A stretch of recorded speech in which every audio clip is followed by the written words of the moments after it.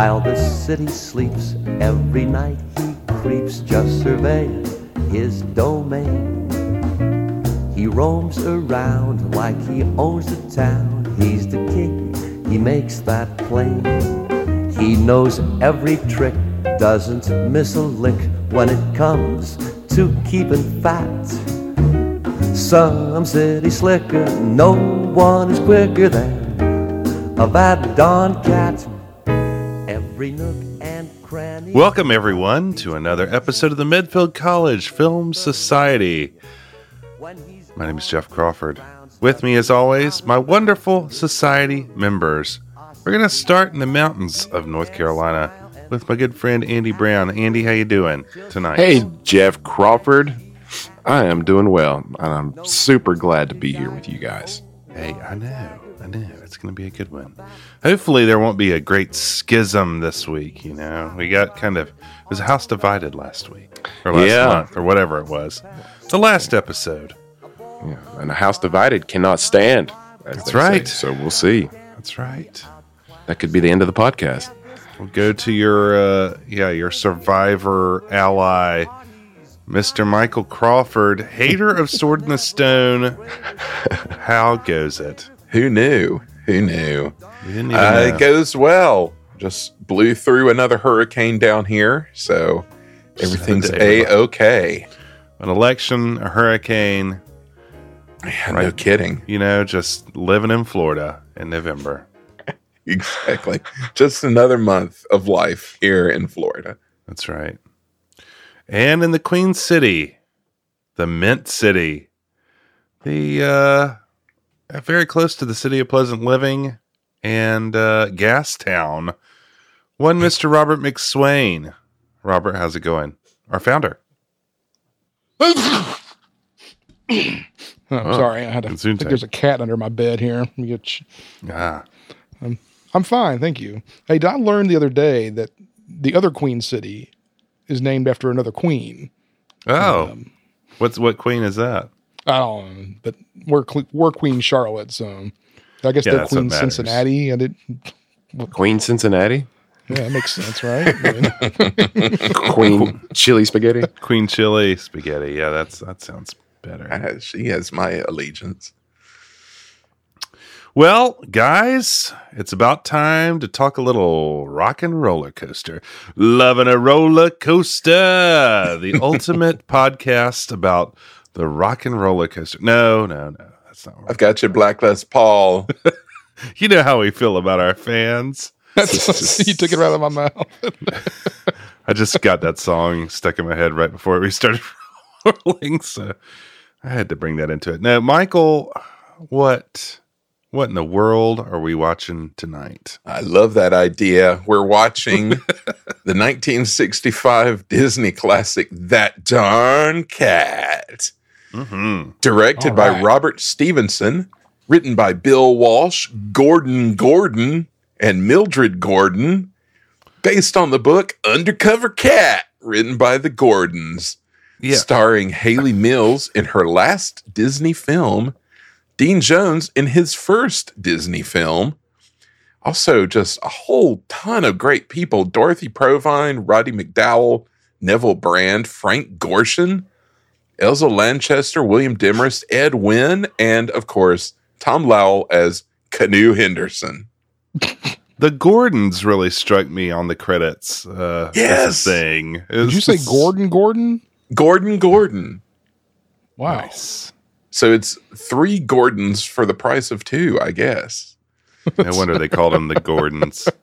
Yeah, that always stuck out to me as well. I remember that even going into watching this, I was like, oh, it's the Gordons. I don't know why. It's just an odd little credit.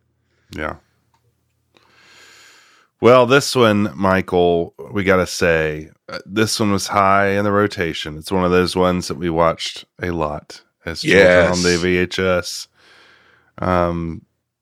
Yeah, I mean, what more can you say? We would always talk like the gangsters a lot to each other as children and as adults. It struck me watching it again because it's been a while since I've seen it.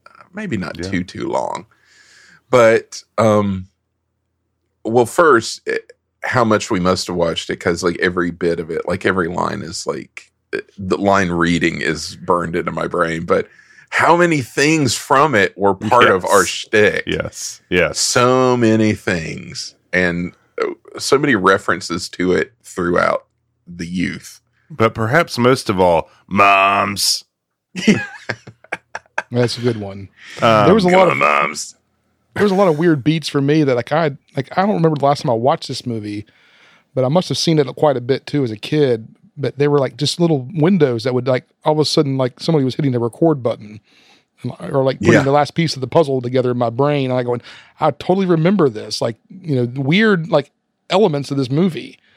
I will get in. I mean, I'll point them out as we go along. But yeah, it was a fun watch for that purpose. Interesting. This movie came out before Disney died, and yeah, as to your point of Haley Mills' last movie, Dean Jones' first movie, it's kind of, you know, I don't know. It represents kind of to me maybe an endpoint to the first era of Disney, these comedies that kind of form the backbone of these movies that we watch a lot on this podcast. And then after this kind of become the other half of the movies that we watch, like the Boatniks and everything else. The Dean Jones is a tie that binds that. But yeah, interesting but this is so early and earlier than what I would think in some respects. Yeah, absolutely. And you have outside writers, which I think adds a lot to it. It's not, you know, somebody just from the stable, but you have these outside writers, which I think brings a lot of sort of new liveliness to it. So it's a little different than some of the other things we've seen. The Gordons, man. GG, the OG. Well, we'd be remiss if we didn't ask Andy Brown, our resident, you know, I don't know what you call him, critic? Fish out of Perhaps. water. Yeah, fish out of water. Contextless man. Did you ever watch That Darn Cat? I have never seen this movie before doing it for the podcast, so this was a fresh viewing for me. Okay, well, you know, and now you're kind of an old vet, like we've said. You know a lot of these people. You've seen a lot of these beats. So how did you find That Darn Cat? I thought it was delightful. It was very charming. I mean, I can't read you at all, Andy. I know. I went this going, boy, Andy's going to hate this. Oh, no. I love. Of course, I've come to like Dean Jones a lot now. I don't have a history with Haley Mills, so I couldn't. You know, there wasn't nothing there for me really. But I'm also a sucker for this. You know, late 1950s, early 1960s FBI stuff. Yeah. And there's just something about it just really draws me in. So even though it was a silly premise, I enjoyed this movie. Well, I'm excited to hear more. Yeah. Should we hear more? I think so. Well, I think we should just get into it, guys. I think we should start with one who has seen it the most, perhaps. Michael, will you take us into the world of That Darn Cat?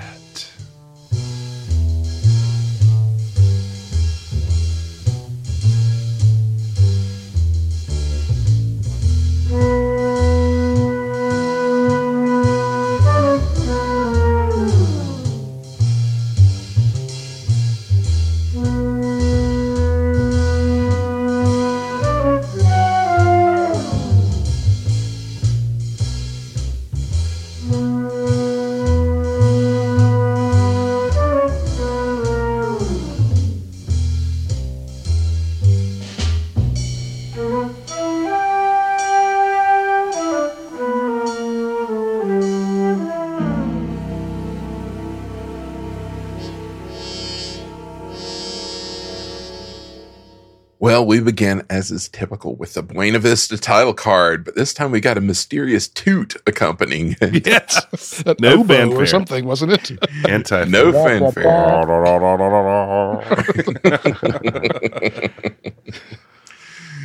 Kind of Batman vibe, as I guess maybe that'd be the Gorshin connection in my brain. Anyway, we got some cool jazz kicking in as we fade into a matte painting of a neighborhood. Kind of zoom in on the matte, and then we see a little Siamese cat emerging from the back door of a house. And a lot of mats, a lot of jazz in this movie. Yeah. Can I just say real quick? I mean, low key, one of the best Disney soundtracks you would never pick out of a lineup, but it is excellent, and it is on streaming platforms now, which it made me very Are you happy. kidding me? No, it's on Wow. Spotify, and it's so good. It's really, really good. Really Yeah, there are a caught lot me of off times guard. during this movie where I wanted to call out the score because Yeah. it's really fun and really good and really jazzy. It's a nice little twist. Mm-hmm. That's great. It's on Spotify. I gotta look that up. That's wild. Anyway, our mystery kitty kind of pads down the street where he sees a dog who's having some dinner on the other side of a fence. Sensing an opportunity, he jumps to the top of the fence and meows and draws the dog's attention. And some of the weirdest barking I've ever heard. Yeah, I mean, is that a person or a dog? It's like, I guess it's a person, but it sounds Seems like like a a person. dog. But it's not like a dog I've ever heard. I figured it was so weird it had to be a dog because That's a kinda what I person started- would sound more like an Yeah. actual dog. It's Sounds really like a goat weird. being murdered or something. Yeah.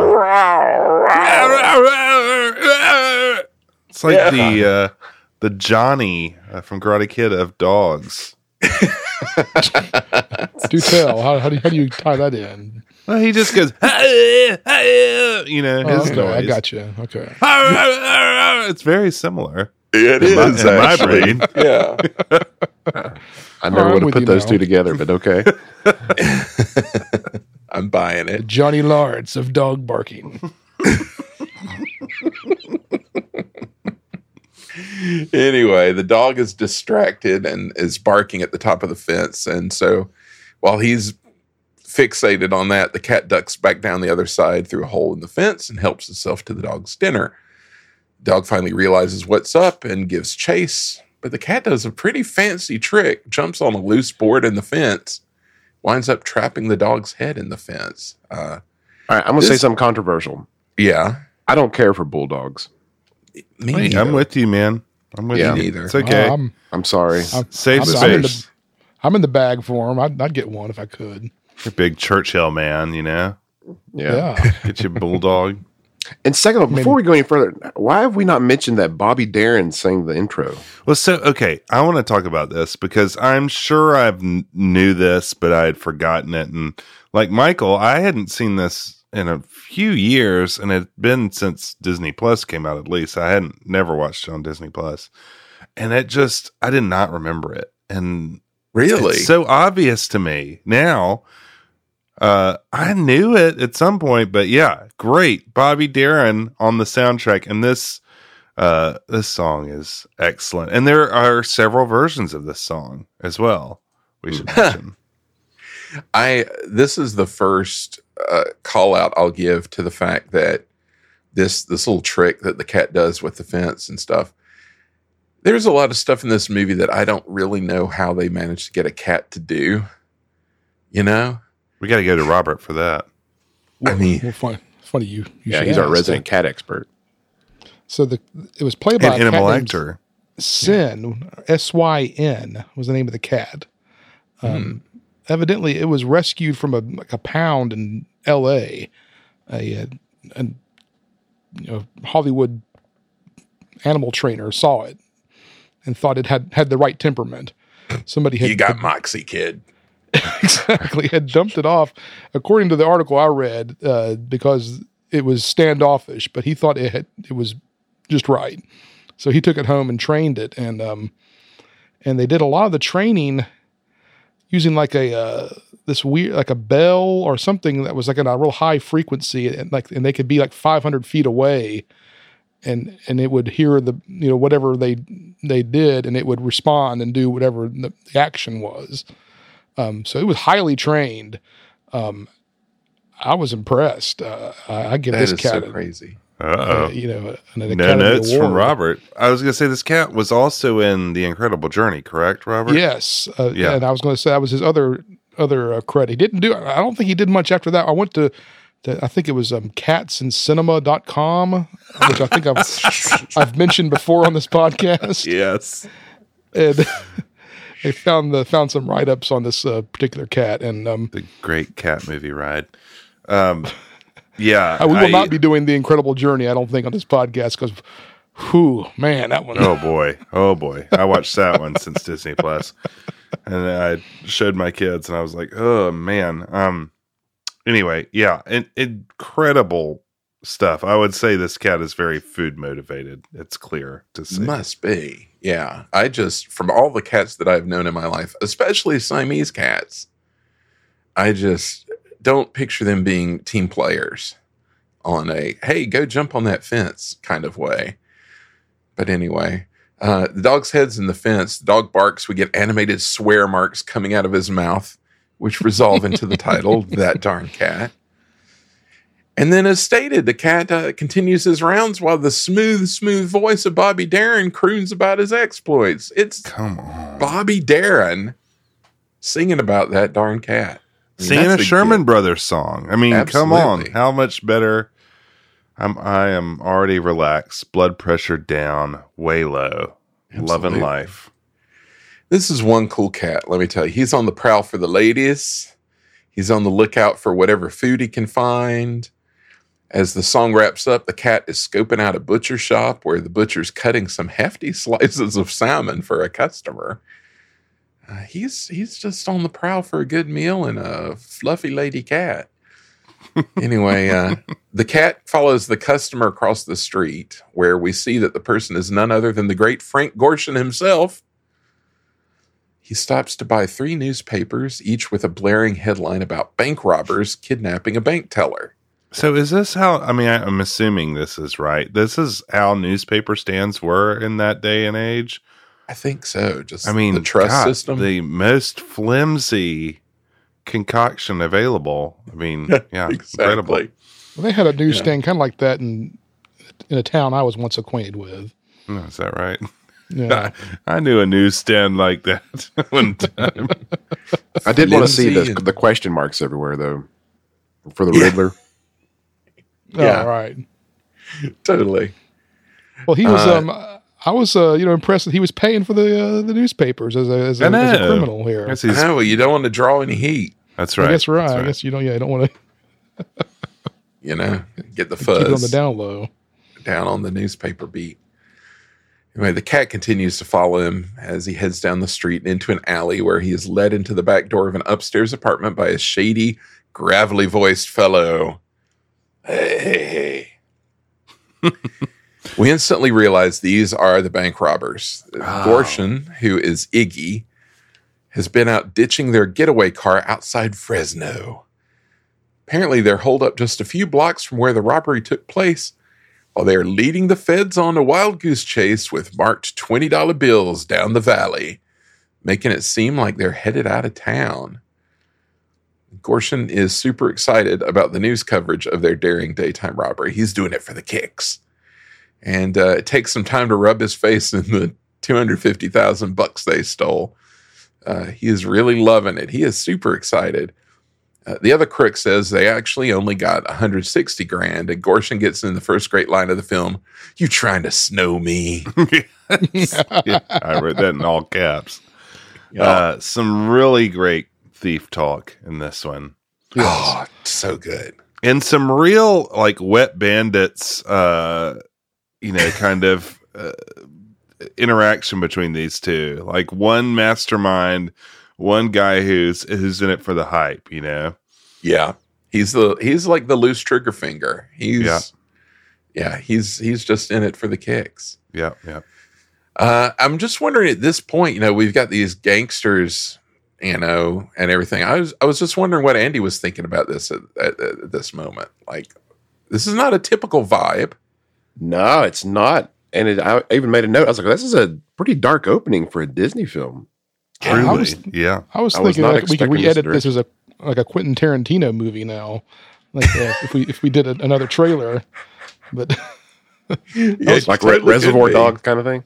yeah.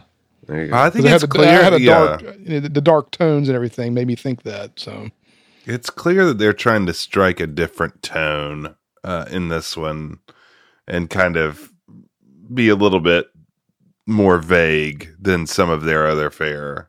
Yeah. Just think about I mean, I was going to say this at the end, but it's clearly a big difference in tone from what we'd have like Tim Conway and Don Knotts as the bad guys, and Right. yeah, the fumbling slapstick over each other, bumbling villains. yeah. But like these are like dangerous dudes. Like this is Yeah. legit suspenseful Yeah. stuff with these guys because they're dangerous. And they say stuff that like other Disney villains wouldn't about, icing people, and they're serious, These A lot of casual conversation about killing. Yeah, exactly. Alonzo Hawk needed these guys in his organization, and he would have been more successful. Anyway, the other crook says if Iggy doesn't believe him about the money, ask their hostage, bank teller Margaret Miller, who is tied up across the room.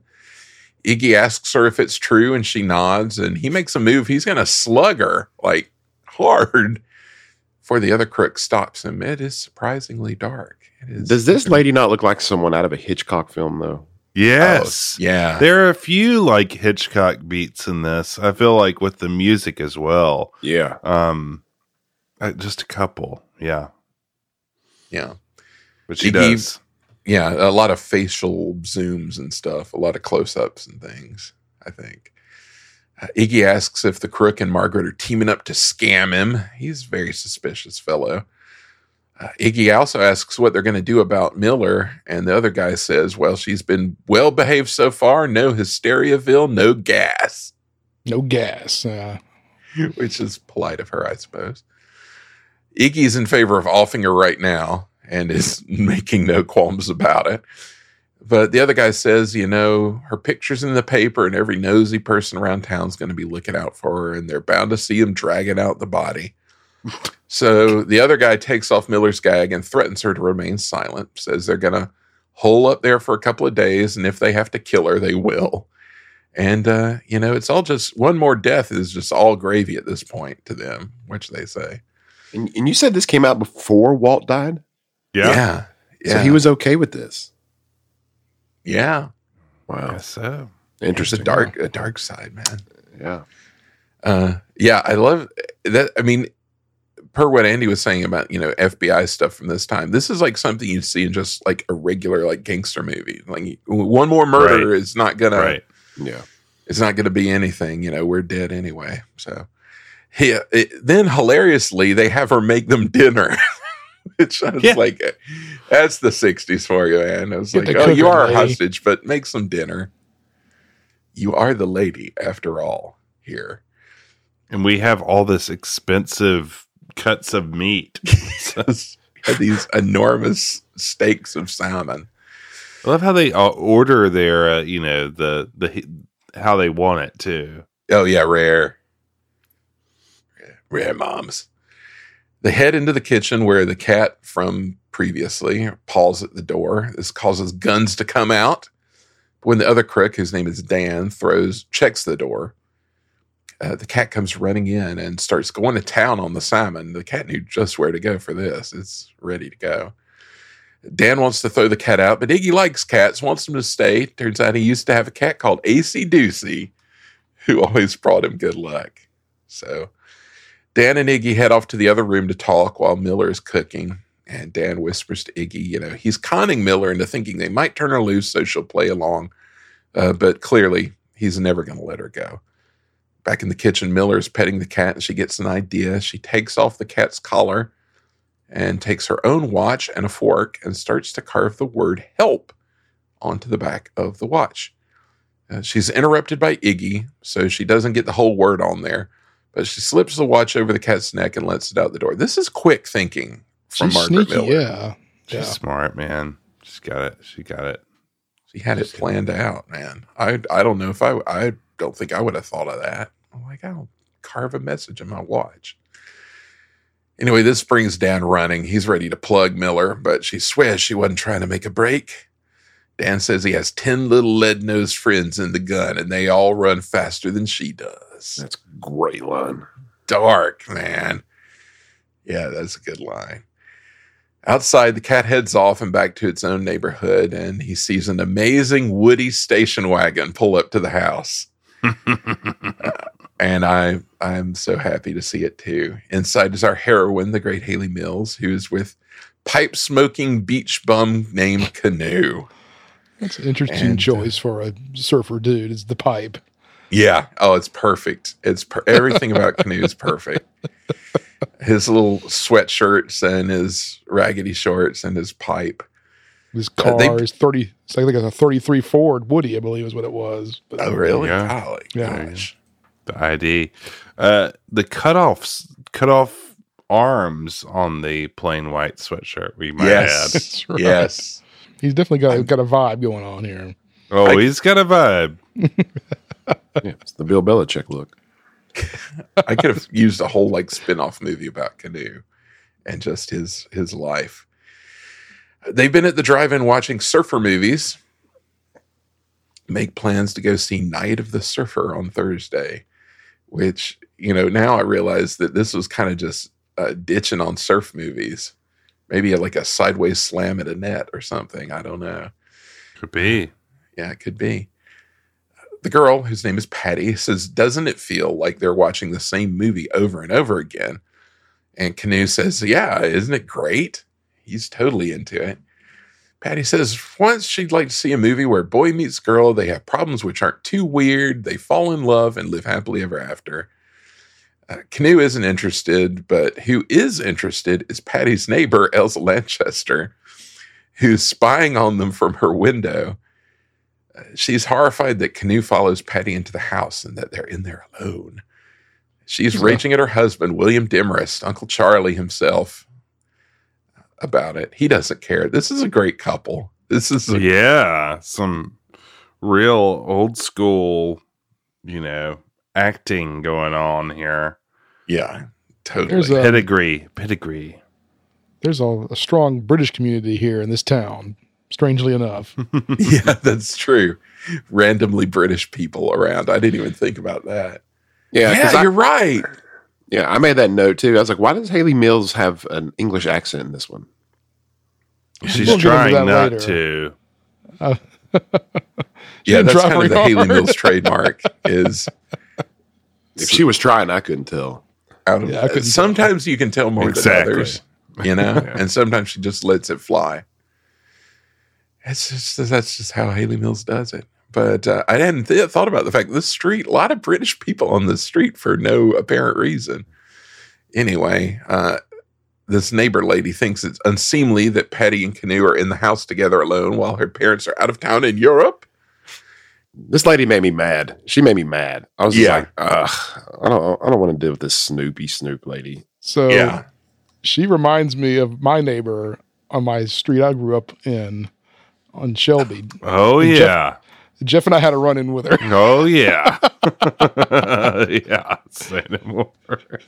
Wow. We we were doing some hijinks in our vehicles. And about, I don't know, maybe about 5 minutes after we get home, like the phone rings and the nosy neighbor called my mom to inform her what we were doing. And The situation was under control. we weren't doing anything like horrible here. It wasn't like we were Yes. like drawing donuts or playing, mailbox baseball or anything. Right. Did not warrant a phone call. Snitches get stitches. That's right. That's exactly right. Well, the old man has a great line. He says, by the authority of the FCC and the grace of a kindly providence which gave him the power of not having to listen, people, he's now turning off his hearing aid and going off the air. And then he says, good night, old woman. I can't hear what you're saying, but whatever it is, I disagree with you 100%. Yeah, Now this that's guy, great. this guy's great. This guy's got it. He got his situation figured out. That's Yes. a believable relationship right there. I believe that. Yeah, he's totally made his situation his own, pretty Yeah. much. Well, outside we see the cat, whose name we find out to be DC, heading into his house where Canoe is making a sandwich. Patty's trying to convince him that there's more to life than just surfing and eating, but he's not having it. He turns on the TV to watch the surf news and shares some of the sandwich with DC. The surf news. The surf news is... well, first they see a report about the kidnapping. And Patty recognizes Ms. Miller from the bank. And Canoe says she goes to his laundromat, which is a whole scene that I would like to see. But then we get the surfing report, which is hilarious. I meant to look it up and see if that was real. Like if they were doing this back in the 60s on the Southern California coast. Yeah. I don't know, but the geography is real because that's those are known places for me. So it was particularly humorous to imagine that this was real at one point. But yeah, do tell, Michael. The word is go. I really hope this was a thing. And yeah, it's just too good. So, there's just a lot of like a cat eating people food while the people are like not paying attention. And then or like them seeing it happen and then them eating it. Yeah. It's so gross. There's a lot of that, especially with Canoe. Oh, yeah. Canoe is basically splitting the sandwich with DC. And no wonder DC was so well behaved around the set. If this was like, it was like a constant buffet. Now, Robert, do you let your cat do that? No. Okay. I just want to make sure. Well, Canoe's messing around with DC. We get a funny gag where he notices the watch, but only enough to realize, it's late. I got to get home. And he wipes I like how he wipes the sandwich crumbs under the couch and then wipes his hands on the curtains. Some real Donald Duck stuff there, man. This was the first beat that I remember like vividly, like, oh, that's the guy that did that. Okay, yeah, I remember this now. Canoe, man. Canoe. Not enough can be said about Canoe. No. I was really digging him at this point. Yeah, he's epic. Canoe is epic. He lives in our hearts. He heads off just as a fancy Mercedes is pulling up. And inside is Roddy McDowall and Dorothy Provine. Of course. Turns out Provine is Patty's sister, Ingrid, coming home. They're making a date, and Roddy, a.k.a. Gregory, is talking about how his mother cooks the world's best duck. He goes on about how he spent all day in the rain in a duck blind to get this gadwall. And he kind of backs Ingrid into a corner. He's talking about how mother hangs the duck out on the screen porch before cooking it. And he's creeping really hard. He's got her in the corner, but then just goes in and gives her a kiss on the forehead. Yeah. Before taking off. She's I don't know. She's kind of like, all right, I'll give you a smooch. But then he goes in for the forehead. Yeah, very creepy, Gregory. He feels like he needs to be like a professor at Rutland or something. Yes. Big Shelby vibes. Totally. Meanwhile, DC heard about the duck when he was listening to Gregory talking about hanging it on the screen porch. So he heads to Gregory's house where it is indeed hanging there in like a column of light, like a holy relic or something. I don't know. No. Gregory's got a yappy little dog who's watching out of the kitchen window and is about to have a stroke when he sees DC scoping out the duck.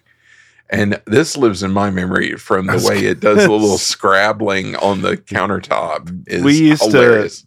This used to crack us up of that whole scene of the dog. Like rewind and watch over and over multiple times. Yeah. The dog's carrying on in the kitchen, but DC lets down an ironing board from the wall and uses that as a platform to grab the duck. Gregory, who's just acting, I know. It's like a multiple step thing, which just blows my mind. But Gregory's arrived home, checks in with his pigeons, which he's got, or whatever they are. He gives chase to DC and nearly knocks down the door of the Randall house where Patty and Ingrid live.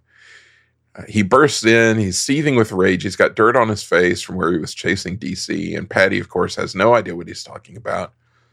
She explains DC isn't her cat or anyone else's cat. She doesn't own him. He's family. Gregory's raging about how the cat is the bane of his existence, but Patty tries to convince him it must be another cat from the neighborhood who always gets blamed, or DC's always getting blamed for things this other cat does. But then DC shows up with the duck, and Patty gets down and wrestles it from him, which is really disturbing, this raw duck. Yeah. Like wrestling with a cat. And this is like the first of many things of like Hayley Mills like really wrestling around with this cat. Yes. Yeah, she and really I don't know had a like rapport with how this cat, in the line yeah. of duty she must have been to like take it from this cat. Seemed fairly, yeah, I don't know. A couple of things I want to point out. First was the I thought it was funny that the cat was running with what was clearly a fake duck like attached to its neck, like on a collar. Oh, I didn't even notice that.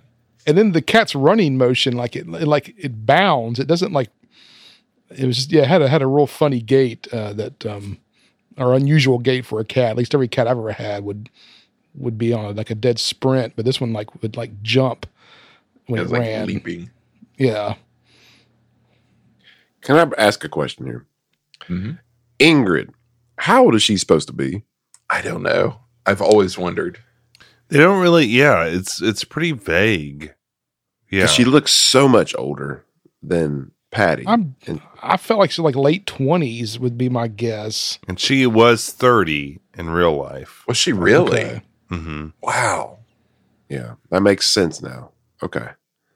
Yeah. Well, as a kid, when like everybody's older, there's a lot of, it was really confusing because Yeah. it's like, well, everybody's older than me, but what's the difference between their ages? Because Ingrid does seem older, but then Seems pretty considerable. there's a line later in the movie where they're like comparing Dean Jones and Hayley Mills' age. And it's like, aren't you a little young? And, Right. Well, that's my next question. Is how old is Patty supposed to be?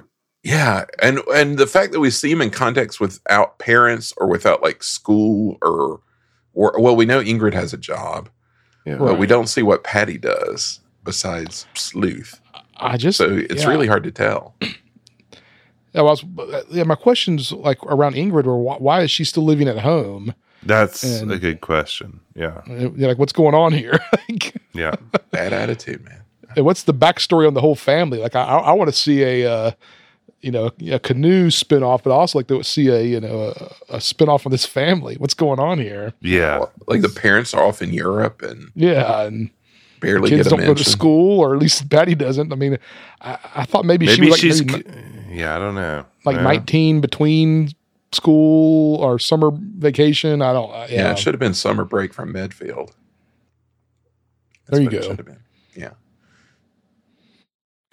Canoe's got a Medfield vibe. He could have fit in over there in Medfield. Oh, yeah. Oh, totally.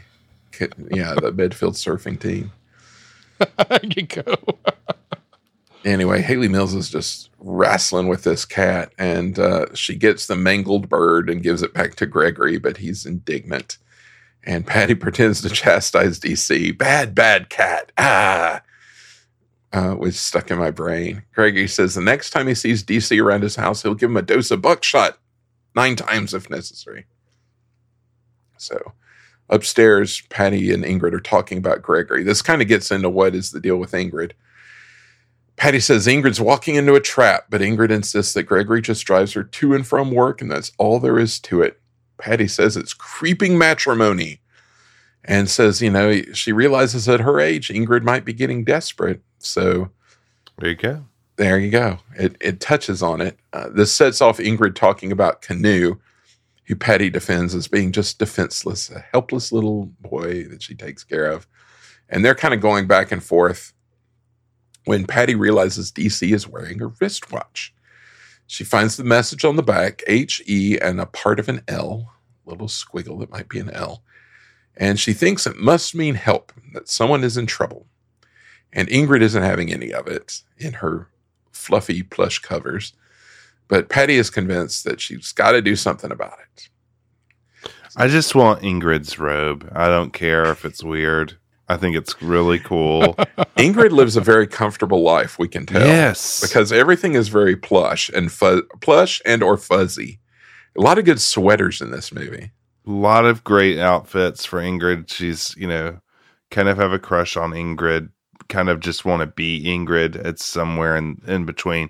We're going to get to her interior design in a bit, but yeah. A lot of props for Ingrid from me. Big Ingrid fan. A+. Well, the next day we find Ingrid reading about the kidnapping in the paper. Patty has been up all night thinking about the pitiful cry for help on the watch. She's come to the conclusion that the watch belongs to Margaret Miller, but Ingrid thinks that she's crazy. She forbids Patty to get the police involved with another of her imagined schemes. So apparently this is something that happens frequently in this household. Patty agrees, but later tells DC, of course she wouldn't go to the police. This is a job for the FBI. So we find ourselves at the local FBI office where Patty tells the receptionist that she might have information about a crime. We see Dean Jones, a.k.a. Zeke Kelso. Great name. Great name. Brilliant name, yes. Zeke Kelso, he comes into work and Patty is immediately taken by him. She is just, she's into him, takes out her glasses to check him out, And while the secretary is distracted, Patty goes into the back office and finds Kelso at his desk. She kind of fixes herself up with a little sultry underscore, which I enjoyed, and closes in for the kill. She starts right off telling Kelso about DC, which stands for darn cat. And Kelso is very confused. I love Dean Jones's confused take here. It's just kind of looking around the room to see what's going on. Yeah, I love that Dean Jones is supposed to be such a straight character, like a straight and narrow kind of by the book type of guy. And seeing how Dean Jones plays that is really amusing to me. This is high and tight Dean Jones. This is starch collar Dean Jones. It's good. He was 34 when he made this movie. Cow. Yeah. Oh man, that makes me feel old. But he looks like he's 20s. Yeah, he does. Young. He's super young looking, but very official. I love how serious he is in this. He starts to blow Patty off, but he thinks she's talking about a stolen duck. But then she drops the topics of bank robbery and kidnapping, which makes him very serious, which I love. He's like, I think I'd better listen to you, Miss Randall. She tells him about the watch, and he takes it to his boss, who says it's a goofy idea, but he likes it. He realizes that the 20s that Iggy's been dropping all up the valley was a paper chase, thinks that the crooks are still in town. Kelso says he's busy working the Johnny the Cooch case, but the boss says... That's a great Johnny one. the Cooch. Johnny the Cooch. The boss says the Cooch can wait. Wants Kelso to put together a unit and trail the cat. There's your T-shirt right there. The Cooch can wait. The Cooch can wait. With a picture of Zeke Kelso. There you go. That's right. Come on, Disney. Oh, Kelso is not into this idea at all. He doesn't get on well with cats. And he's also might have a little bit of an allergy, but the boss is not having it. Kind of blackmails him into it, doing it. And despite the fact that just the thought of a cat gives him a sneezing fit, Kelso sets off to track the cat, and we reach the end of Act 1.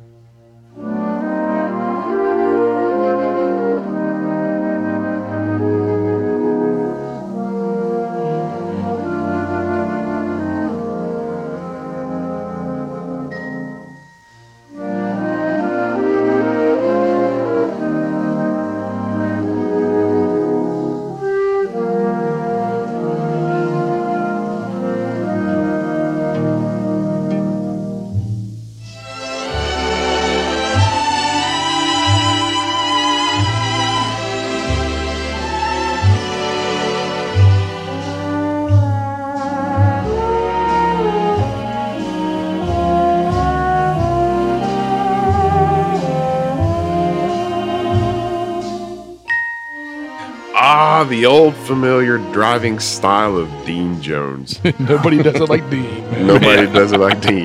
This is some really good version of it too. 10 and 2, baby. Back and Going all over the place. That's right. He's driving like he's being chased by the police. But yeah, so Agent Dean Jones is driving Patty back to her house to see if DC is really going to be of some help. And he doesn't want the whole town to know who he is or what he's even doing there. So this is because, as Agent Dean Jones puts it, people tend to become overstimulated when they discover an FBI man is in the neighborhood. And Agent Dean Jones says to keep everything quiet, calm, and inconspicuous, as to not draw attention. Well, like the Eye of Sauron, old Snoopy Snoop Mrs. McDougal over here, whose windows are soaped over, or she was either cleaning or they stay soaped over. I'm not really sure what's going Waxing on. them all. I don't know what she was doing. She was to them, cleaning them. I don't know Okay. why, but in like old movies like this, I don't know what they used on Windows back then, but it's always just like this white like paste whenever people are cleaning windows. I don't know Yeah. what they were using then. Yeah. No Windex. Well, she's keeping a watch, an ever watchful eye, and she spots something suspicious, even with Patty's nonchalant whistling, which made me laugh. She sees Agent Dean Jones following Patty into the house, and this really gets her worked up. Good old Mr. McDougal, he gets a rag slapped across his face when he questions what she's going on about now. I was like, Yeah. golly, lady. You are I nuts. love her line. She's like, he was carrying a bag. Well, she says Patty was followed in by a strange man. Mr. McDougal says it's probably the plumber. And even if he's wearing a suit, because they can afford to wear a suit even with the prices that they charge these days. That's, Womp, Yeah. womp, womp. He's that surprised is they're not even true wearing a today as tuxedo. well. Yeah. Agent Dean Jones sets up his work area in Ingrid's room, and turns out that he's allergic to cats and sneezes his head off whenever he's near a cat. And DC just happens to be in the room with him, so he's just sneezing everywhere. I'm just going to make a quick note that I need Ingrid's bedspread now, and perhaps the bed, and the lamps, and the clock. Yeah. All of it. Emile Curie props. I just Perfect. need to create Ingrid's room as my guest bedroom, maybe. So we need the house from the Ugly Dotson in this room. Yes. Yeah. This Yeah. this bedroom suit, like my grandmother had almost the exact one. Like it was very reminiscent. So they must have been a dime a dozen back in the 60s. All right, well, Dean Jones is finally introduced to the DC, and DC is not fond of him. In fact, he kind of keeps swatting at him, which was cracked me up. Yeah. It's feisty, man. Yeah, I was wondering how they got the cat to do that. I just want to know how Haley wasn't always getting mauled by the cat, because she like carries it like a sack of potatoes and is always kind of like juggling it in her arms.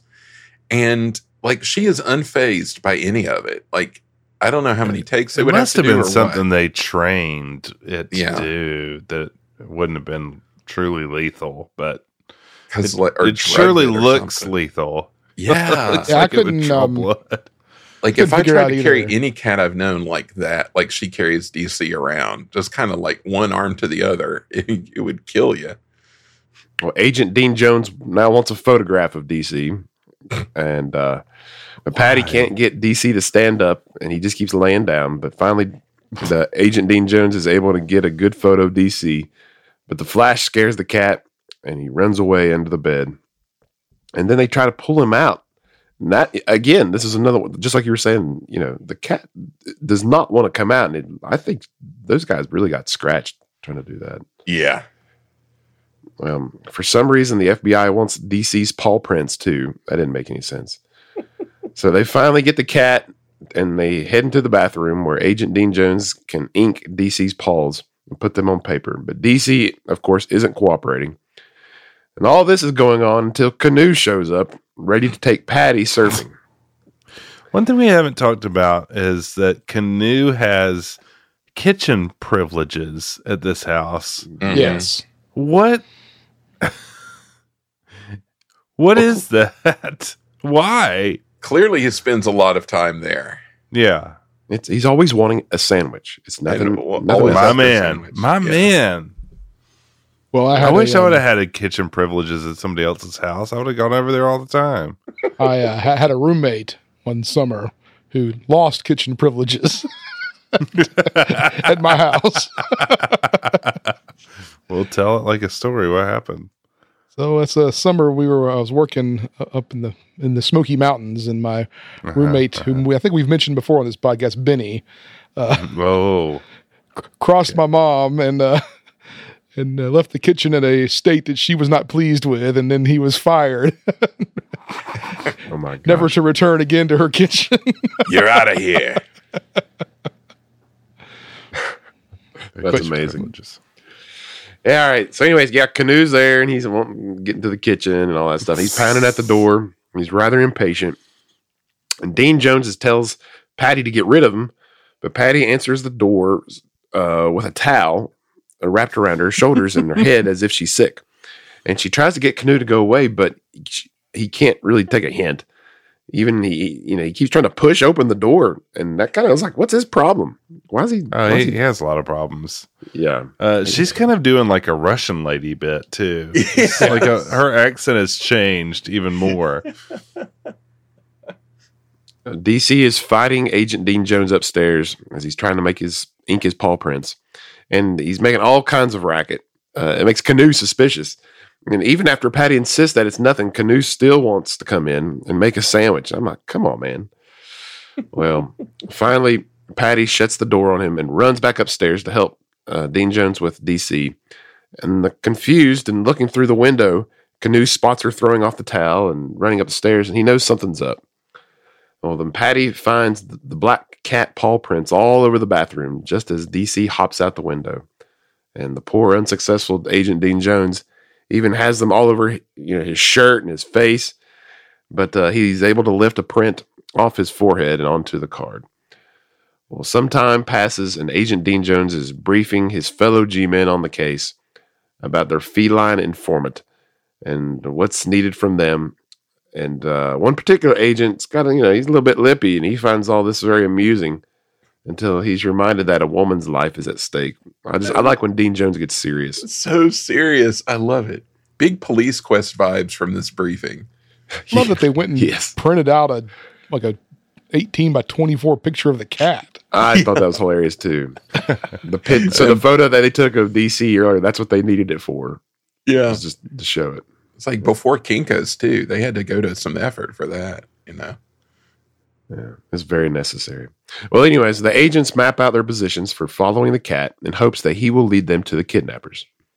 Well, meanwhile, the Riddler guys, Iggy, is returning back to their apartment, and he gets stopped by the landlady who's heard a woman's voice in their apartment upstairs and is going to charge them more money because there's only supposed to be 2 people living in this apartment.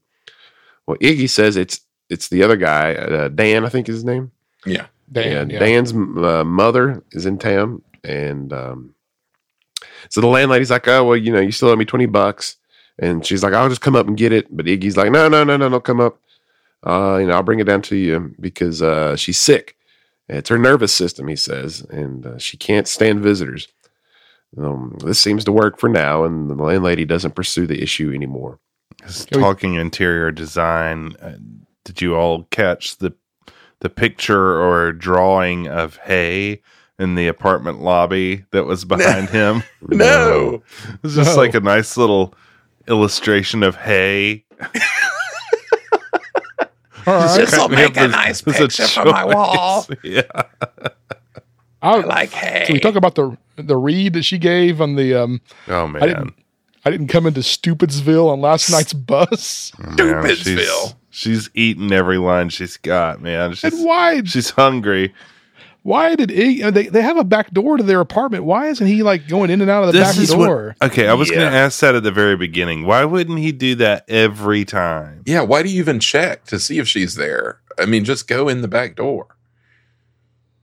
Doesn't make any sense. Yeah, but Stupidsville, I'm filing that one away. That was solid. Oh yeah, bring it back. Well, Iggy enters the kidnapper's apartment and tells Dan that they've got to move on because the landlady knows about the woman. They need to continue their conversation in private, so they send Miss Miller into the kitchen. And then from the kitchen, Miss Miller overhears the two men talk about how they're going to essentially kill her and dispose of her body, which is pretty dark stuff. Just casual, Yeah. Mm-hmm. Well, then back at Patty's house, Agent Dean Jones is all set up in Ingrid's bedroom, just like before, and he checks in with all the other agents who are staked out in their positions to follow DC. Once DC kind of heads out on his evening rounds. And which, I think they said happens around 9 p.m. apparently, which I thought that was funny. But Patty keeps trying to find out more about Agent Dean Jones. And I couldn't tell if she's flirting or what. It was just a strange, I don't know, we've already kind of touched on this. It's just a strange relationship. It seems like to me that like they're playing it as she has a crush on him, but he's too old for her. Right. Right. This So stuff she's infatuated with is him. really, I think it would be plain to the people of the time who saw it, but to us, like, I still feel like I have some of the like old young thing mixed up because of the style of the time. It's kind of hard to tell, but I think it would have been plain to the people that she is like infatuated with him and that he is like, no, you're too young. And then Ingrid comes in and he like gives her the eye, Mm-hmm. Yeah. So. Totally gives her the eye. Absolutely. Right. I think at some point, maybe Patty switches to like trying to fix them up. Maybe at some point. Yeah, it does seem that way. It's like she kind of changes. Is this the best stakeout in all of cinema? Because I can't think of one that's better. Aesthetically, definitely. Well, noticing the two silhouettes in front of the bedroom window, Snoopy Snoop Mrs. McDougal is once again sticking her nose where it doesn't belong. And she wants to listen in on what's happening upstairs. Was this the scene where Mr. McDougal's asleep with a newspaper on his head? Yeah. That's Yeah, he's asleep, and she's like, she kind of lifts his hearing device off of him, like his hearing aid, and she rigs it up to a fishing pole so that she can eavesdrop on what Dean Jones and Patty are up to. Well, meanwhile, the clock strikes 9, and DC is starting to stir. And Agent Dean Jones tells all the other agents to stand by, but Patty reminds him to act casual, not to let the cat suspect anything's up. And he tries to be nice to DC, and Patty calls him out for being a hypocrite because it's clear that DC knows that he doesn't like him. Well, then Agent Dean Jones tries talking about the weather, and Patty calls him out for that as well, which I thought that was funny. Well, Mrs. McDougal keeps trying to cast the fishing pole with the listening device attached up closer to the window, but she's discovered by Mr. McDougal, who takes her inside. Well, after a while, DC gets a move on, and all the agents who are following report in their positions as they sneak along. And DC visits some of his usual stops, but eventually arrives at the kidnapper's apartment building. And thinking that they've got a lead, the agents close in on the cat's position, but the bank robbers / kidnappers turn the lights out on their apartment, and DC moves on. That didn't make any sense to me why they did that, because it just wasn't clear why they would turn their lights out. Did I miss something? Unless it was just early to bed, early to rise, I guess. No, she, the moms had done something, and they were, she had like opened up a window or something. She had done one of her transgressions, and they turned off the lights. That's why. Okay. Got it. All right. Well, when Agent Dean Jones is disappointed that this trail was unfruitful, Patty says that DC has dozens of stops, but doesn't want to see Dean Jones get tense because it can't be good for him. And, well, again, I don't understand what kind of game she's playing, but I'll go along with it. Well, while this is going on, Gregory is dropping off Ingrid, and I did not care for Gregory, and he is, just like you said, he's another Shelby. And I did not care for him at all.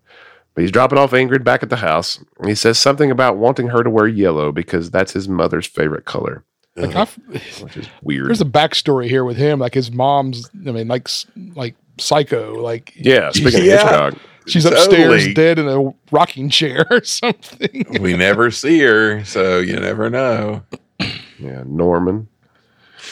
Well, meanwhile, the agents are still following DC, and one in particular is a bit too clumsy, and DC has noticed him and makes a break for it, losing him in the process.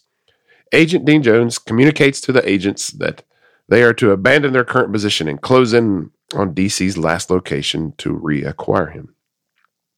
Well, during all this excitement, Ingrid discovers Patty and Dean Jones in her room, and she is none too happy about it, to say the least. And Agent Dean Jones tells her to be quiet because he's not looking at her. He's just like, because he's trying to communicate with his agents. He's like, be quiet, be quiet. And this makes Ingrid mad. Dean Jones turns around to tell her again, but then, he catches eyes with her and he realizes that she's rather attractive and he gives her a hi there. But then he goes right back to insisting that she leaves the room. Patty tries to explain it all, but Ingrid isn't having any of it. A couple of things here. She says, I'm not going to have Tom Swift and his electric scoreboard in here. Yes. Yeah, what did that mean? There was an old series of books called Tom Swift. It was like, It's like from the early 1900s. yeah, it's like an old thing, like a little inventor kid kind of guy. Tom Swift and his electric rifle. Tom Swift and his electric, etc. So really kind of bizarre reference. Deep cut from Ingrid. Did anybody notice the art on Ingrid's walls? No. I didn't. There's a painting of the Jungle Cruise. Yes, I did notice that. I had Yeah. never noticed that before. I had never noticed that either. But yeah, a real live Jungle Cruise painting right there in her room, which means Ingrid is the coolest, Big friend of Harper Goff. Yeah, I was like, that can't possibly be the Jungle Cruise, but And it it was. truly is, yeah. Yeah. The agents finally spot DC, and they start following him again, but they've also lost track of their location and are unaware of where they are. So they notice the cat heading towards a house where they see some people inside. They report back to Dean Jones, who tells them to keep pursuing. Then Dean Jones and the sisters are unaware that DC has actually returned back to their house, and he's hidden under the bed. Well, then Agent Dean Jones tells the other agents to enter the house, and they're all surprised when the agents barge in on the command center in Ingrid's bedroom. Womp womp. With a startled Dean Jones, Patty, and Ingrid to be like, what? And also, all right, we've not said anything about this yet, but the pursuing music of the agents Yes. as they're following along, just amazing. That was great. It's really Yeah. good. The sneaking around music is impeccable throughout. Well, the next morning, Gregory has arrived to collect Ingrid and drive her to work while Mrs. McDougal is watering the flowers in her yard. She plants some seeds of suspicion as she tells Gregory about the men who've been at the sister's house the night before. I think she says there may have been the doctor or something like that. Well, Ingrid and Patty see Mrs. McDougal running her mouth, knowing full well what, the lies she's spreading or the suspicious stuff she's spreading and the rumors. Ingrid doesn't want her reputation ruined, but Patty doesn't want her letting on about the FBI being there. Well, Ingrid agrees not to say anything, but she wants Dean Jones out of their house as soon as possible. And Ingrid heads out to Gregory's car, but she's not suffering any nonsense from Gregory. And then at the same time, Mrs. McDougal can't help herself but listen in. And gosh, she really is the worst. I really did not. She is. Yeah, yeah. She's supposed to be the worst, at least. Yeah, she's doing a good job of that. Well, at the local FBI office, Agent Dean Jones is taking some heat for how he's handling this case from his supervisor, but is given one more chance to come up with some positive results. Jones is going to use a transmitter on the cat to follow him this time instead of using other agents. Well, later that night, back at Patty and Ingrid's house, Agent Dean Jones has once again set up a work area in Ingrid's room as he prepares to bug the cat's collar. And there's some talk of Ingrid's reputation, which I thought that was interesting. I guess it was a sign of the times kind of thing. Mm-hmm. Well, Patty puts the tracker collar with a microphone on DC and explains how Dean Jones will use it and to help locate the cat. And she's explaining to Ingrid, who's skeptical about the whole thing. But then, in some sort of strange matchmaker-like thing that she's got going on, Patty shoves Ingrid into the closet with a tracker/microphone and says that Agent Dean Jones will come in to find her. I didn't get this. This part was kind of silly to me.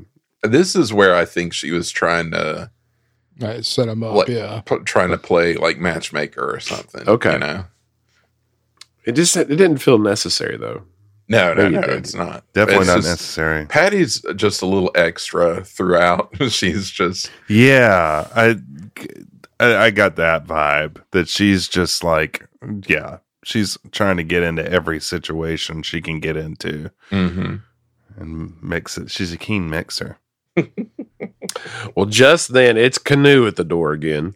Yes. And Patty forgot that she was going to go to the movies with him, and she's willing to get rid of him. But Dean Jones says to keep their date, and then he encourages her to get far away from the house. I bet.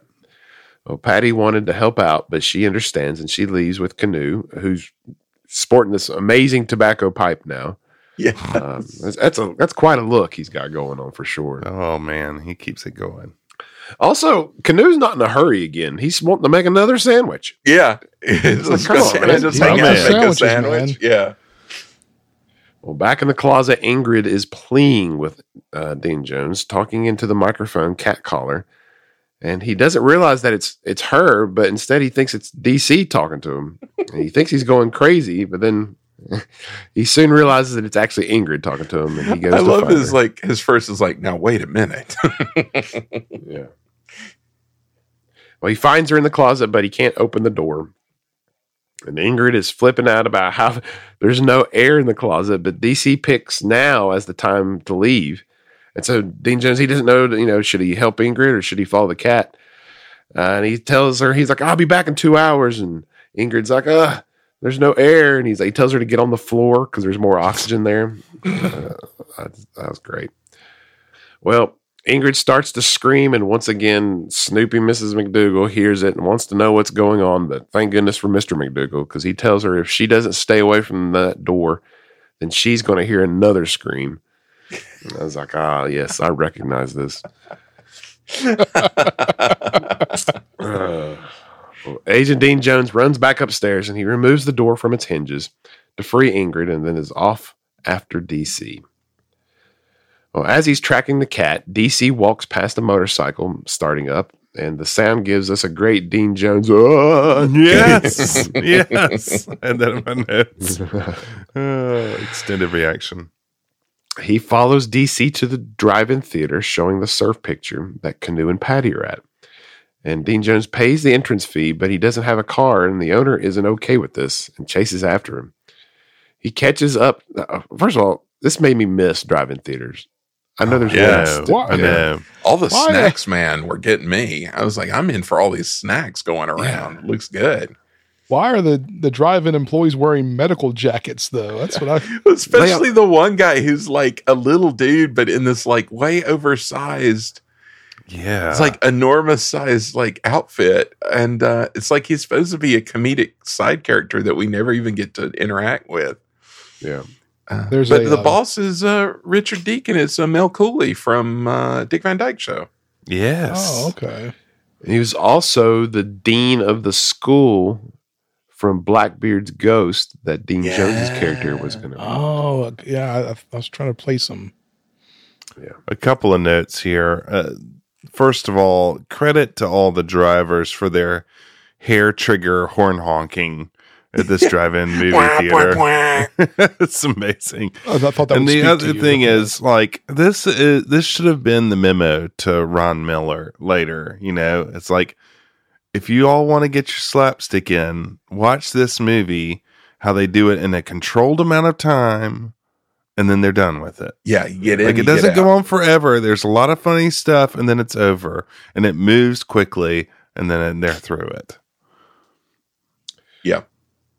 Yeah. So the owner, he's mad about Dean Jones being in there without a car. And he starts chasing after him, and he catches up to him. And Dean Jones tells him that he's the health inspector.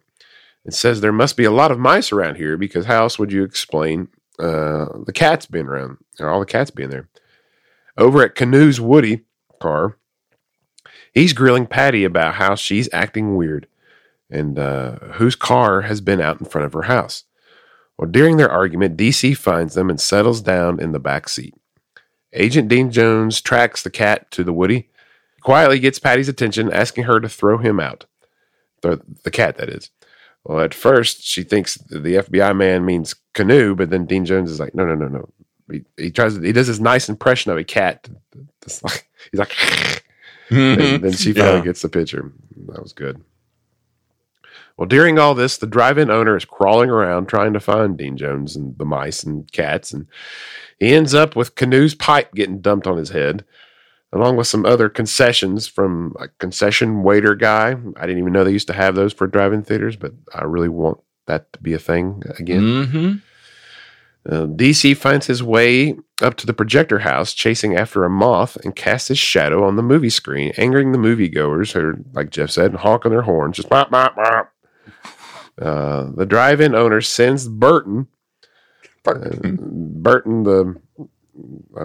drive-in hand, sends Burton after the cat, but Dean Jones tries to stop him unsuccessfully. We just need to talk about this movie, though. Oh, yeah. It's just shots of people surfing. That's all it was.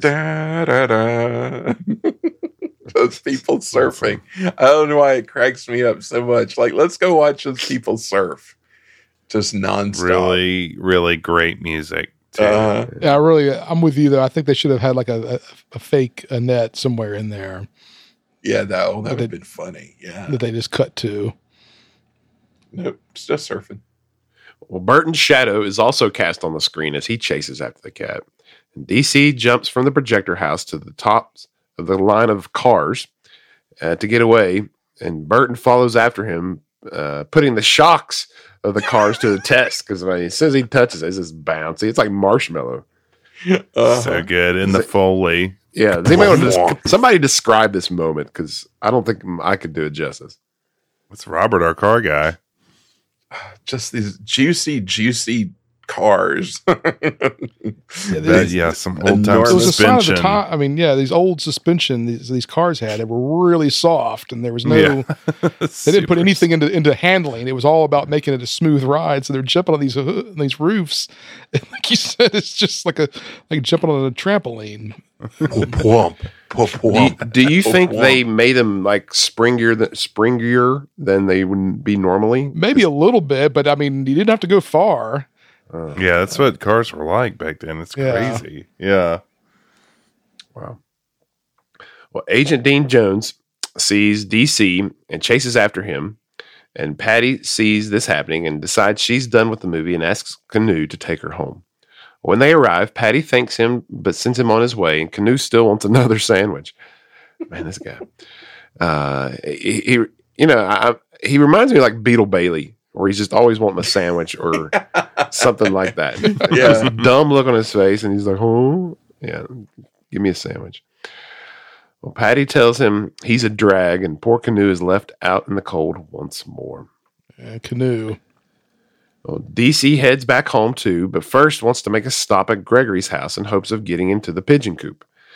But Gregory has other plans, and as he aims his double-barrel shotgun at the cat intruder and starts firing. Well, this naturally startles DC and Agent Dean Jones, who draws his gun. And this also gets Mrs. McDougal's attention. Which, again, I don't blame her for this part, because you hear a gun going off of that. So I love the frantic Mrs. McDougal music whenever she's like on high alert. It's like Peter and the Wolf or something. Yeah. Gregory chases after both the cat and the agent and runs into Canoe standing there as they run by.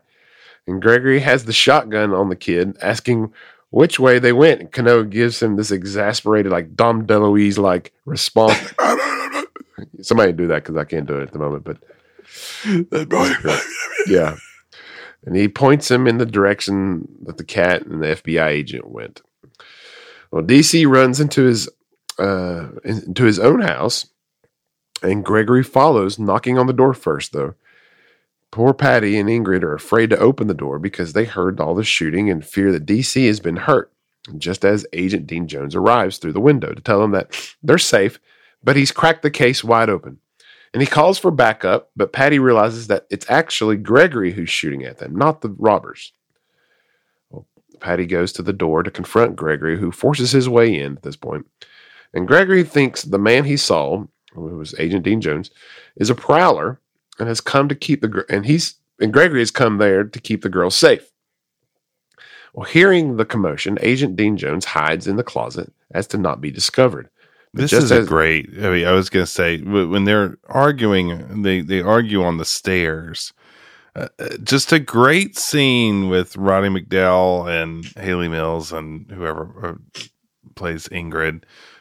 Just kind of like going as a group together. I imagine they had to work on that for a while. It's just really funny how physical it is that they're just like all doing their lines, kind of like flopping around as a group, trying to stop him from going any further. It's pretty funny.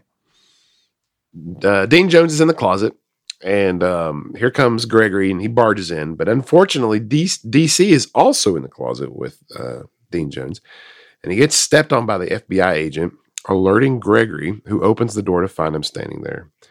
And it was interesting watching Gregory. He's like saying how he knows how to handle a gun, and he's just holding it in the most unsafe way possible. Yes, flopping it's around. Like always like right up under somebody's face. Yeah, it's like, no, dude, you can't do that.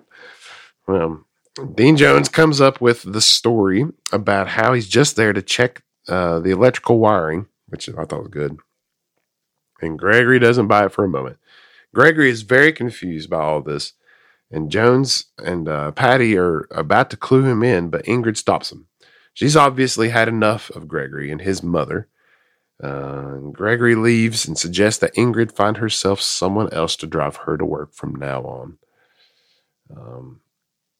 Yeah, Gregory's awful. Roddy McDowall did a good job, but he made that Gregory's terrible. Yeah. Outside all of this is Canoe smoking his tobacco pipe, and he decides to march in the house to get some answers, but once again runs into Gregory and his shotgun as he's leaving, and Canoe hightails it out of there, diving into the back seat of his Woody. Well, a little while later, Agent Dean Jones gathers his things and says goodbye to the sisters, saying he's been reassigned to the Cooch case and because he's not been able to produce any results. And Patty pleads with him to not leave and brings up the watch, saying she knows it belongs to Mrs. Miller. But Dean Jones isn't certain of that, saying that they contacted every jeweler in town and there's no record of her purchasing the watch from any of them, which to me is a pretty flimsy reason to give up on that. But hey, what do I know? Really? I work on a podcast. Well, Ingrid tries to apologize for his sister, and she and Agent Dean Jones have a little moment. And clearly they're attracted to each other, but just haven't had a moment to properly introduce themselves. Dean Jones leaves, and the two sisters decide to head to bed as Patty lets DC drink directly from her coffee cup, which is what I said earlier, which is nasty. Yeah. And then she ponders how she can help stir up some more evidence. At least she smacks the cat, though. She's like, no, get out of here. Yeah. That made me think that wasn't scripted. It was almost like, this is like, no, get out of here. But anyways, this concludes Act 2.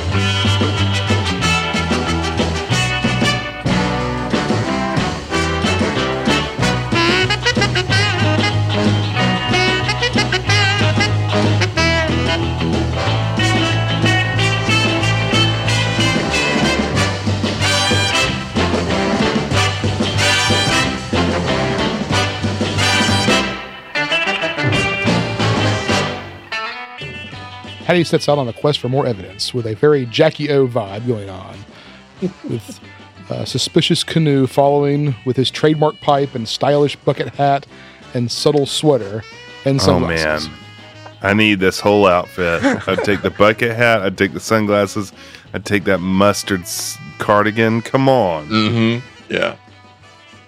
Patty ducks into a jewelry store, and guess who's in it? Andy, who's in the jewelry store? Not this guy. I'm so glad to see you. I have to admit, when I saw Edwin, in the title and the title credits, and you guys talked about him, I thought he was going to be in this movie way more. And so, for me personally, I was relieved that he was not in it as much as I thought he was going to be in it. Yeah, just kind of an extended cameo. So we got Edwin playing the jeweler, doing Edwin stuff, while Patty pleads with him to help her and her caper to gather more evidence. Patty persuades him to assist and phones the FBI, getting Zeke on the phone, or Agent Dean Jones, as Andy referred to him, who just happens to be talking to his field officer supervisor about the watch. Patty sounds like Patty if Patty were drunk doing a bad German accent, and says she works at the jeweler and has information about the watch. So she's got this like German accent going on here. I love the whole accent, and her whole performance is hilarious to me. Like, I was on holiday in Mexico on a bus. I mean, yeah, I think they really paint her as kind of a hot mess, which is great. Oh, she totally. plays very well. Totally, yeah. Zeke hangs up, ready to move, but the supervisor wants to follow up and do a little cross-checking, which is wise on his behalf. Ed does more Edwin's shtick, acting nervous and rattling as he recounts Patty's story, and he does this nice point gag where he's like pointing over at Patty and whacks his finger into the phone receiver, which was I thought that was kind of a nice take there by him. Back at the hideout. No, it wasn't. It was not. He's a one-trick pony. But he's so good at it. Well. Back at the hideout, Dan is doing what crooks do and looking at money when he's interrupted by a knock on the door. Ingrid walks in and they ask Margaret to leave. Or pardon me, not Ingrid, Iggy. I was about to say, Iggy walks in and they ask Margaret to leave. She pleads for her life and begrudgingly retreats to the kitchen so Iggy and Dan can talk business. Margaret decides to set fire to the kitchen only to have it quickly snuffed out by Dan, and then Dan and Iggy decide to snuff her out in return. Iggy turns on a fan that blows a suitcase of fake money around the room. As they pick up the unstowed folding money, the landlady shows up, smelling smoke, and wants to come in. Friend, your folding money's come unstowed. That's exactly what I was thinking when I wrote that. The pushy landlady comes in, spouting off ordinance laws, and shoves some soup in for the sick, quote-unquote, old lady. She announces that because there are 3 people living in the apartment, it costs them $20 as a single bill falls from the chandelier overhead. As Dan shoos her out, Iggy, with his sticky fingers, swipes the $20 out of her apron. Nice. As she leaves, she warns them that her sister, who's the prison matron from Corona, is in town and doesn't sleep well, and they better hold it down. So let me ask a question. What's a prison matron? Like the wife of the warden, or no, like a woman's prison. She's like okay. She's the guard, essentially. Okay. Dan slams the door and scoffs. 40,000 pads in this city, and you got to pick one on top of a human radar station. She got a sister that can't sleep nights because she's a head roach at the state birdhouse. Great line. Great line. And DC is about to head out for his 9 o'clock jaunt. The G-men are on the scene waiting, again spending those taxpayer dollars. Patty is worried about DC and says he's so helpless. Ingrid quips that he's about as helpless as the U.S. Marine Corps, which was an odd choice, I thought. Phone rings and it's Canoe making an attempt to catch Patty in a lie. He points out that the blue car is parked out front, to which Patty responds, "Really?" Canoe wants to come over, but Patty says she has this ghastly headache. G-Men ask her to wrap it up, and Patty covers, saying it was Ingrid who has this deep voice when she gets out of the shower. Canoe hangs up the phone in disgust, puts on his sunglasses and a fake mustache, storms off. Nice. It's DC hops off the bed and towards the door and outside and pauses to enjoy some birds singing. So this is, I mean, I got to say it again. This is just solid cat acting here. Everything was believable by this cat. DC has a couple of takes during the movie that are really good. I'm like, that's a take. That's like a thoughtful take from this cat. Ingrid asks why they come back. She thought they gave up on the cat theory. Patty chimes in, blabbing about the Hofstetler scheme.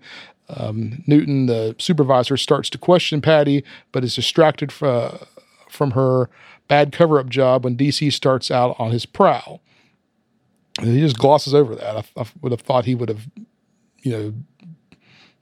shut it down. It's lucky he didn't follow it up. Canoe is outside in the bushes, really going to town on that pipe. Zeke heads out while nosy Mrs. McDougal looks on. Patty follows after Zeke, and Canoe gives chase. Mrs. McDougal has had enough and is going to intervene and not be an ostrich like her hateful husband with his head in the sand. Mr. McDougal promptly phones the police that there's a prowler dressed like an old woman roaming around the neighborhood. DC goes bounding down the street, making his rounds. The police roll up and see Mrs. McDougal looking over fences and say, hey, that's the 402, all right. Which I'll add, according to the internet, which is never wrong, a 402 is a fire and a 403 is a prowler. So, big mistake. Continuity error there. Just throwing that out there. The cops arrest her and make some jokes about her looking mannish. So that gag was short-lived. Canoe, giving chase, leaps over a wall, lands on a springboard that happens to be by a pool, and goes bounding into the pool full of floating inflatable swans and bears. Of course, because he doesn't have that. DC continues his rounds with Zeke and Patty right behind. They pause to the sound of squishing as Canoe follows in his wet shoes. Some quasi. There's been some. Oh yeah, for sure. There's a lot of water in those shoes. It made me think that there must have been something up his leg that was putting more water in his shoes as he walked. Maybe I watched that scene a little too much. I don't know. I thought about it too much. Yeah, because it was juicy. Yeah, absolutely. Squirting out. Alarmed by the sound, DC doubles back, passing Zeke, Patty, and Canoe, who's camouflaged with his trench coat against a matching garage door. As they all go by, the old-time garage door flips open, sending Canoe up into the air as water pours out of his pant leg. Andy, to your point. There you go. Another great one. Another great. Did that look strange to you guys? It looked like all they had was a trench coat, like up against the wall or something. Well, the shadow had cut his head off, so you couldn't see his face. So it's just, I thought it was kind of funny that the trench coat blended in with the door. Yeah. I don't know.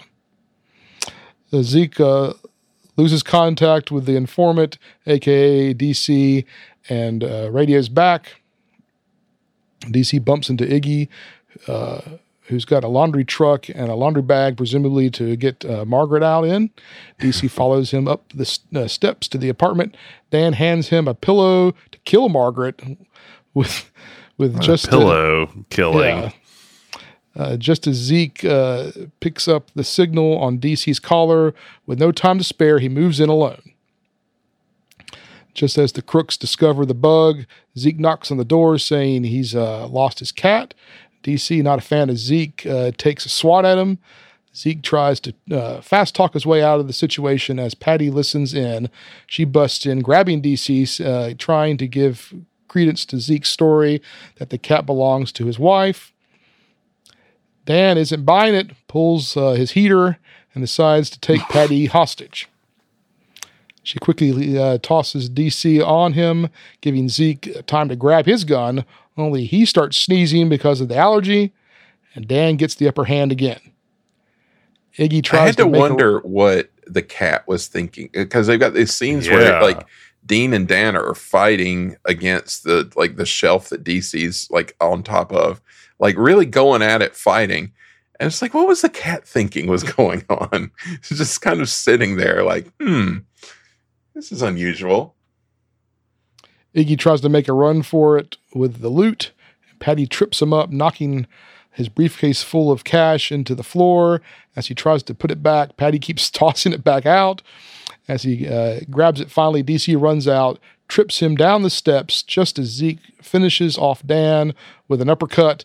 And this is one of those scenes that, again, just came right back to me. I don't know why. The whole idea of DC tripping the Iggy down the steps. But, I mean, he didn't just trip him. That cat got kicked. Yeah, maybe that's I why kept I trying to figure out. I'd like rewound it a couple of times to like look, and it's like, how'd they do that, or did they just like kick the cat? Just punted him. Well, Patty takes out Iggy like a block in the back in the kitchen. She like totally takes him out too. He clobbers Haley Mills once in the kitchen too. Yeah. Iggy does. As the money flies everywhere, the rest of the FBI show up and cuff him as he whines, "That darn cat!" I wonder if the hardened criminal would have used some stronger adjectives there. Nah. Darn cat. DC is all over the headlines. They say we see headlines that read, "Youth trapped in garage door as poor Canoe is being rescued by firemen." Outside, Gregory is calling on Ingrid, who walks past him and hops in Zeke's car and mocks him repeatedly, even tossing in a "say hi to your mom for me" line, paraphrasing it. Nice. As Greg walks off in defeat, Canoe rolls up in his 33 Ford Woody, bumping into Greg's Benz. Canoe has a stiff neck, and Patty, feeling bad for him, invites him in and makes him a big weird sandwich. I love the line about the big weird sandwich. Make a big weird sandwich. Mrs. McDougal arrives after a night in the tank, informs the cops to wait because she's going to murder someone. Wilmer flees out the back door as DC looks on. Then out from underneath the steps comes another cat, 3 kittens. DC follows, and they go down the street to the credits. And that wraps up That Darn Cat.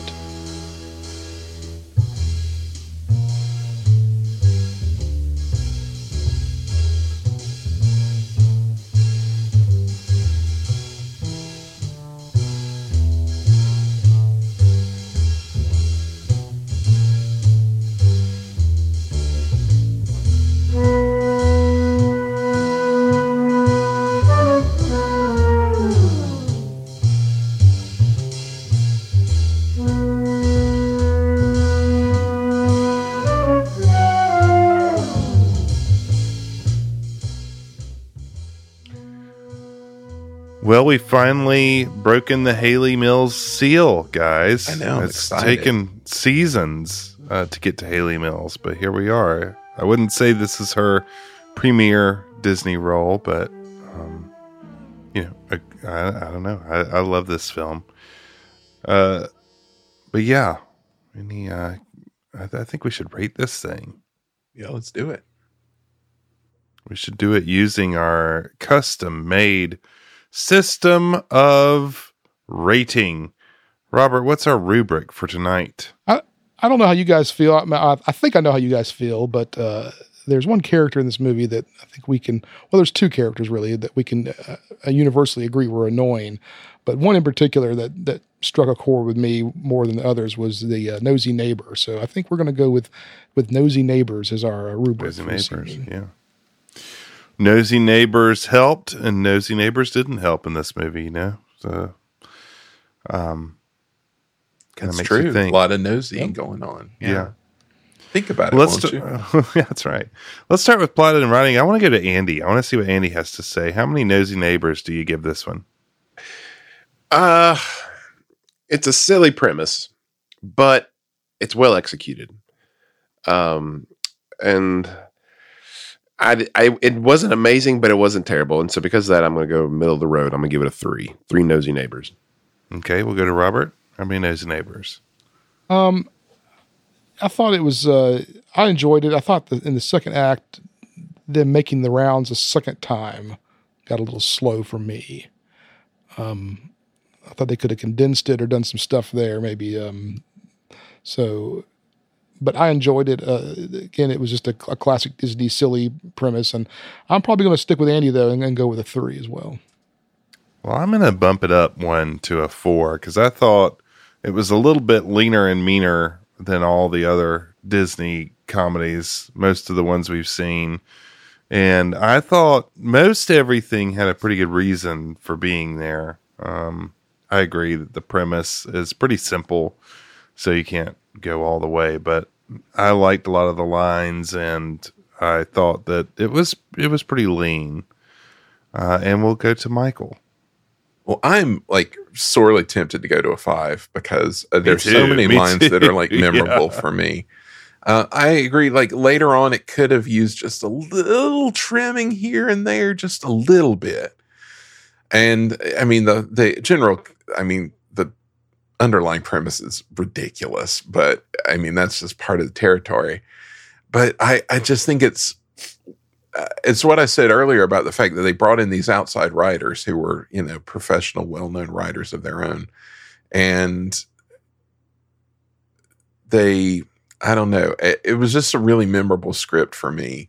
So I'm tempted to go to 5, but I'm going to give it a really high 4, I think. Yeah, this would be 4.5 territory for me because I just think they do a good job with what they had, and we're going to go to casting and acting, and I'm going first because I'm going to give it a 5 because I thought the ensemble worked great. It just works for me, the acting, and I know that it's not the best acting you're ever going to see, but just the Disney history involved, the breadth of the actors. I'm going to give it a 5 because I like it. We'll go to Andy. I thought we pointed this out earlier, but I thought it was ridiculous that the English accents on some of the actors. But that's really my only knock, and so I'm going to give it a 4. I can't go quite 5, but I'm going to give it a 4. Okay, Michael. I'm going to give it a 5 too. I mean, I just love all these people, and like I totally get the Hayley Mills like. It's just part of the territory with Hayley Mills that the accent doesn't make any sense whatsoever. Right. So I get that. I'm just so used to it, I suppose. So I can totally see pinging it for that. But, I just love all the way down, like everybody, like all the weird dudes at the drive-in theater. Mm-hmm. Just everybody. So like all those FBI agents were so like, perfect. The gangsters were perfect. Everybody was perfect. So 5 for me. Okay, and Robert. I'm going to go with a 5 as well. I was really impressed with Haley's timing. I just there were several scenes where I was really going, man, she's a lot better than I ever gave her credit for. And it made me wish she had done more stuff older because she did a lot of stuff after this in movies throughout the rest of the 60s. Nothing for Disney. I would have loved to have seen her like in her 20s at Disney, like doing stuff like this. Cause like her timing, I thought was really funny.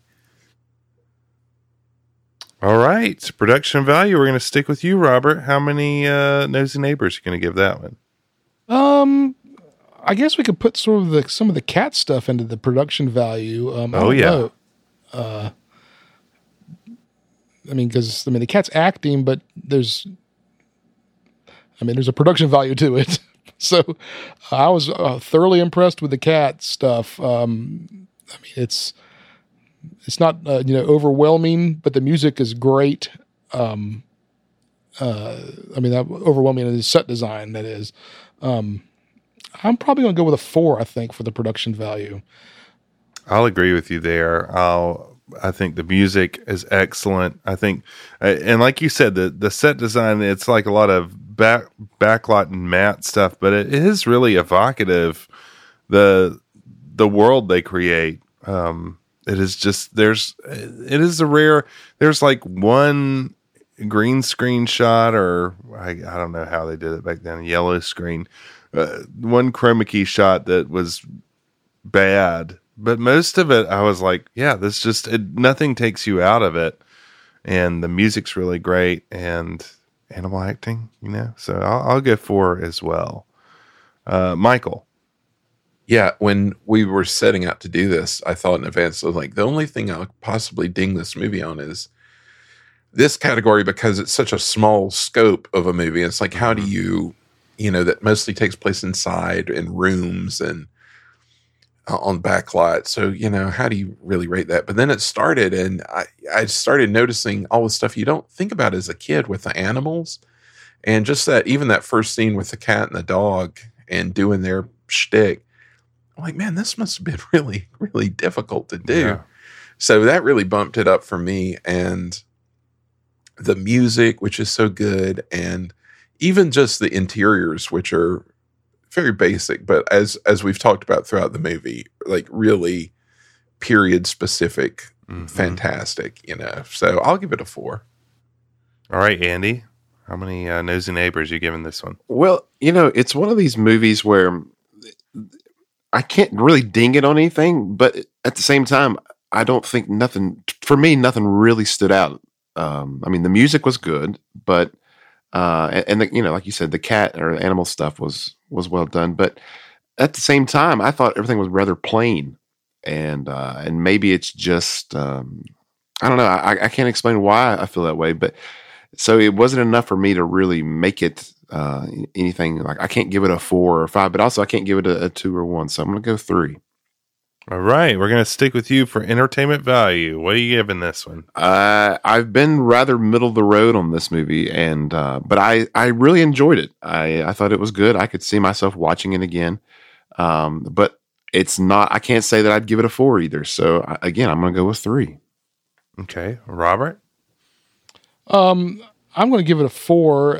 It's certainly, I watched it twice in preparation, and I didn't dread having to watch it twice. I'll watch most of our movies twice, unless it's a really bad one. I won't go back around.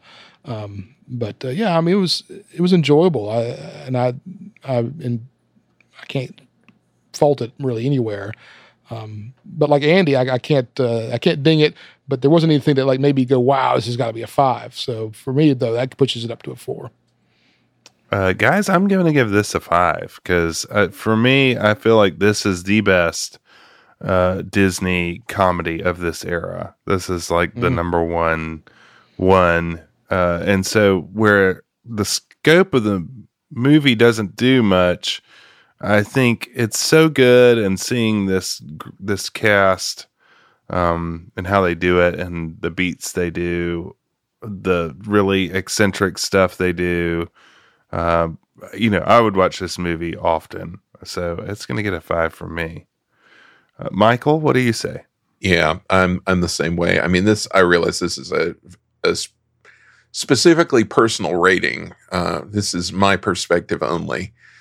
And if I was trying to rate it objectively, I may rate it different. But for me, it's a 5. I mean, for me, I could put this movie on any time and just enjoy myself, because it's just, everybody's so much fun. It's so, I don't know. It's very comfy movie for me, and a lot of fun stuff. And I love the gangsters. I love all their gangster talk, and I love just all the kind of weird, eccentric stuff that Patty does and Zeke does. And I don't know. I just really, it's an endlessly enjoyable movie for me. So I got to give it a 5. Yeah, this is up there for us. A Crawford classic. And our parents love this one too. So definitely some personal rankings getting put in here for us, I'm sure. Well, let's punch this into the computer that wore tennis shoes and see what it spits out. Seems like a little high marks, perhaps, from most of us. It's a little alarming. I'm pleasantly surprised here. We came in with a 4.06 Nosy Neighbors, which ties it for number 6 overall with right. Old Yeller. Okay. And puts it right behind the Shaggy Dog with a 4.0 flat. And Honey, I Shrunk the Kids. Give me the top 5. Remind me the top 5. All right, the top 5 is number 1, Who Framed Roger Rabbit at 4.44. 20,000 Leagues Under the Sea, Whale Tales at 4.42. Swiss Family Robinson, Coconut Bombs at 4.31. Flight of the Navigator, Scuzz Buckets at 4.3. Absent Minded Professor, Tin Lizzies at 4.15. And then Old Yeller and That Darn Cat. Well, that's a solid lineup right there. Yeah, that's a film festival I'd go to. Yeah. All right. Well, we have said what we have to say about That Darn Cat. Michael, what did Leonard Maltin have to say about that? Unsurprisingly, Leonard Maltin really liked this movie. He said, That Darn Cat is a protracted but well-made, entertaining suspense comedy. What sets it apart from most other Disney comedies is that its alternate theme, the serious side of the story involving 2 robbers and their hostage, is not played for laughs, but is done instead in a most serious and suspenseful manner. Naturally, this makes for a much better film. I agree. There you go. I agree. It's not too wacky. All right. Well, we're going to close the book on That Darn Cat. We're not closing the book on Hayley Mills, though. Got some more Hayley coming. But what is coming next, Robert? Well, it is upon us. The holiday season is here.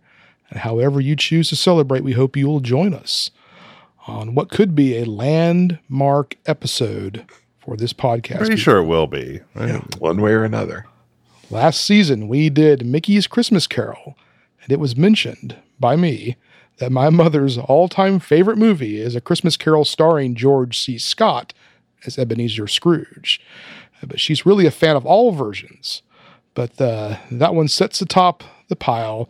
So we're going to go back to the well this season. And since at present time, Disney does not own the rights to the George C. Scott version, her second favorite version of Christmas Carol is the Muppets Christmas Carol. But that's not all. My mother, Elise McSwain, will be joining us on our next episode as a contributor. And who knows what will happen. Gentlemen, you have all spent some time around my mom. How would you describe her? Well, I mean, I think we've described her a lot on this podcast, but I think who knows what will happen pretty much covers it. That's right. Yes. I think all hell's going to break loose. That's what I think. Oh, man. Yeah. It's going to be a real treat. Don't be surprised if this episode never appears in your feed. Yeah. What happened? Yeah, they said they were going to do Muppet Christmas Carol. What happened to that? We'll know. Expect the unexpected. Well, the year is wrapping up for the podcast, but the season is just starting. And with January coming around the corner, our founder will once again be sifting through the Disney Plus vault, looking for the perfect collection of movies. The founder, the collection, Disney Plus. Let us know what you want to see at the usual spots. info@medfieldfilm.com and at MedfieldFilm on social media platforms of your choosing. Hey, Big Andy, listens, I got a job for yous. What's that, Jeffy? So you better keep your trap shut about this job, if you know what's good for you. Hey, lighten up, Jeffy. I ain't no squealer. Listen, this meatball is hot. Real hot. Hey, quit flapping your lips and get to talking about what's the job? I need some Christmas cards made. Hey, look at this guy here. Needing Christmas cards? Quiet, you. I got a reputation to uphold. Okay. So you need some Christmas cards made, eh? Or where do I come in? You got a hot lead you're not telling me about? Yeah, I know a guy. I knew it. You've been holding out on me? Nah, you know the guy. It's Todd Naprick. Right, Todd Naprick. I've heard of him. All right, let's go get him. Whoa, easy, Mojambo. We don't need to rough him up. He does good work, and he makes you look good at the same time. How many clams we talking? Oh, that's just it. This Todd, he's a reasonable man. Get this. His work is so good, it just feels like you're stealing for the price. Now, this guy Todd is a guy I can get behind. Where do I find him? He's on the internet at bindinggraphics.com. What kind of stupid name is that? Oh, easy. You're talking about my guy Todd here. He's also on the Upworks. Hey, look him up. Do it. He'll make you look good. All right. So from all of us here at the Medfield College Film Society, we will see you hopefully with an unpredictable episode for our big holiday special.